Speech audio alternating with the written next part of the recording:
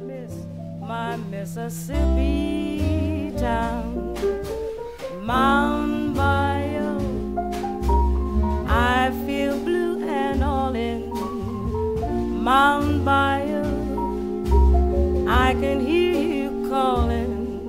In 1887, a group of former slaves ventured into Mississippi swampland, beating back blizzards, mosquitoes, and wild animals to form what would become the first all-black town in America. Mound Bayou had its own government, hospital, schools, even a zoo. Like so many other small towns across America, Mound Bayou's population has dwindled over the past decades. We went to see what the town is like today. I'm Brilliant Bao. I'm Rose Gilbert. Welcome to Jewel of the Delta. In its heyday, Mound Bayou was booming in businesses.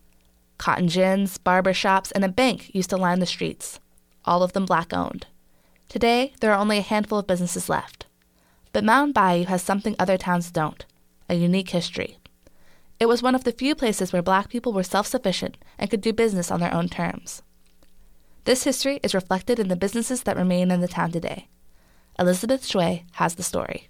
Call from 1-6-6-2. Joni's Nook. That's Tamika Gant. She's the owner of Joni's Nook and Laundromat. It's the only restaurant in Mount Bayou. If you want to eat out, your choices are either Joni's Nook or chicken from the gas station. I decided that we needed a restaurant here in town instead of going to Cleveland. We have a lot of visitors, and a lot of times we have to take the visitors to Cleveland, which is about 9 miles away, to, get dinner or lunch. Tamika Gant saw a need for both a restaurant and a laundromat, so she built Joni's Nook from the ground up all by herself. It took over a year to get it running. She named it after her daughter Joni, who died in a car accident in 2011. Managing Joni's Nook became Gant's outlet for losing her daughter. She felt like she needed to keep herself busy to keep her mind off Joni. Once I started doing something different and getting busy, I developed that need to want to do more and more and more. And it's been working for me. It's been helping me get through the process of grieving. Just a minute walk away from Joni's Nook is a floral shop owned by former Mayor Darrell Johnson. Yeah, Aretha, this is Darrell. How you doing? Johnson is a natural-born businessman. At age 7, he sold Jet magazines. At age 19, he opened his first business, a car wash. Now at age 60, he owns a floral shop, an adult daycare center, and a hospice. Johnson embodies that special entrepreneurial spirit that defines his town. But to understand this spirit, you need to understand the businesses that used to be here. Mound Bayou was like, for some people, like heaven. Mound Bayou was the place to come. If you can just imagine somebody talking about or telling their kids who's going through these things, there's a place called Mound Bayou where blacks are running it. And the sheriff is black, and this is black, and the businesses are black, and they'll treat you really nice. And they have not been treated like that. That was the place to come, and that's why people walk the streets of Mound Bayou. Johnson walked me down the street, eagerly describing which stores used to be there. To my eyes, they were just boarded-up storefronts, but I could see in Johnson's eyes and hear in his voice that he was seeing something different. It was like he was a little boy again, walking down the streets of Mount Bayou. We even had a zoo. We had a place where they could swim. They had restaurants. We had little businesses where they can buy the different things. So that's why people came to Mound Bayou, because they wanted to be able to just live. And Mound Bayou was the place to live. So the businesses were very, very important. By 1910, Mount Bayou was a thriving town with over 60 businesses. They had grocery stores, a train station, a telephone exchange, and a weekly newspaper. But the Bank of Mount Bayou was really the heart of the business community. It provided a stable financial base for the town, and a black-owned bank was extremely revolutionary for its time. It gave black people a real shot at business and allowed Mount Bayou to be truly self-sufficient. And there are companies and banks and other people who give money to other folks. They don't give money to people in Mound Bayou. The banks have been very racist toward us. They don't give money for, you to open up a business. Yes.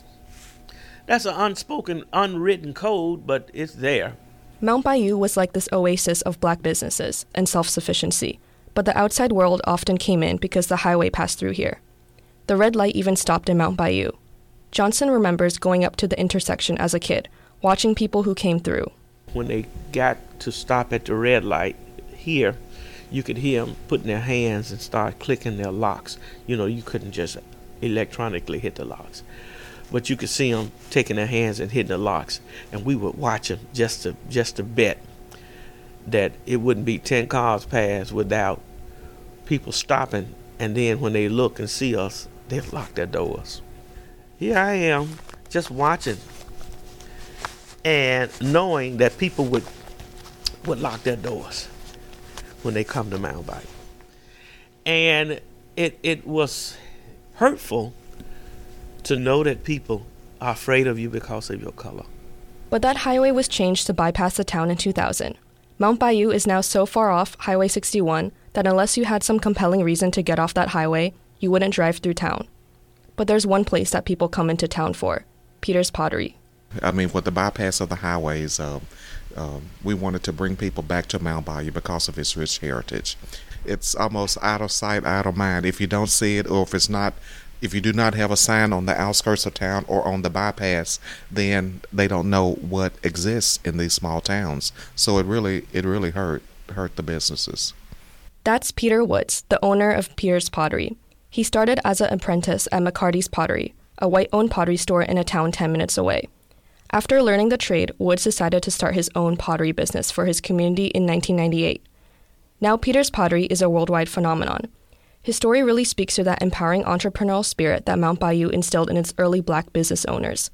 And it proves something different, that people will still come into Mound Bayou despite the highway bypass. Billions of dollars are coming through Mississippi for tourism. And people coming in with a strong interest in Mound Bayou. But we don't get any dollars from that. And so what we'll do is we're going to capitalize on tourism and get some of that $1 billion that's passing right by us. That's my vision for the future for businesses. We just need to move. We need to change. But we need to transit over to what is happening now. People love Mound Bayou for its history. And so it needs to be a tourism town. And so what we do, we need to capitalize on our businesses in making Mound Bayou tourism a place for tourism. Back in Joni's Nook, Tamika Gant is preparing lunch orders in her kitchen. This is the honey gold sauce I'm putting on the wings. Is Keisha back for her Despite order? being so busy managing Joni's Nook, driving a school bus, and raising a 12-year-old daughter, Gant is still coming up with more business ideas. She's thinking of opening a bill payment center in Mound Bayou. I hope that Mound Bayou would get even better than what it is now. Maybe even get better or as close to what it used to be. I mean, with all the businesses it used to have, the town the way it used to be, hopefully that a lot of people will see the potential in Mound Bayou and come back and maybe move here. Tamika Gant is a success story. She's a present-day example of the lessons of empowerment that Mound Bayou founders gave to its black citizens. The town's unique self-sufficient spirit has been critical in keeping small local businesses thriving today. And people are starting to talk about building a museum someday and capitalizing on cultural tourism to help boost the town's economy. If and when the tourists do come in, Tamika Gant will make sure that they have a place to eat. This is Elizabeth Shui for Jewel of the Delta.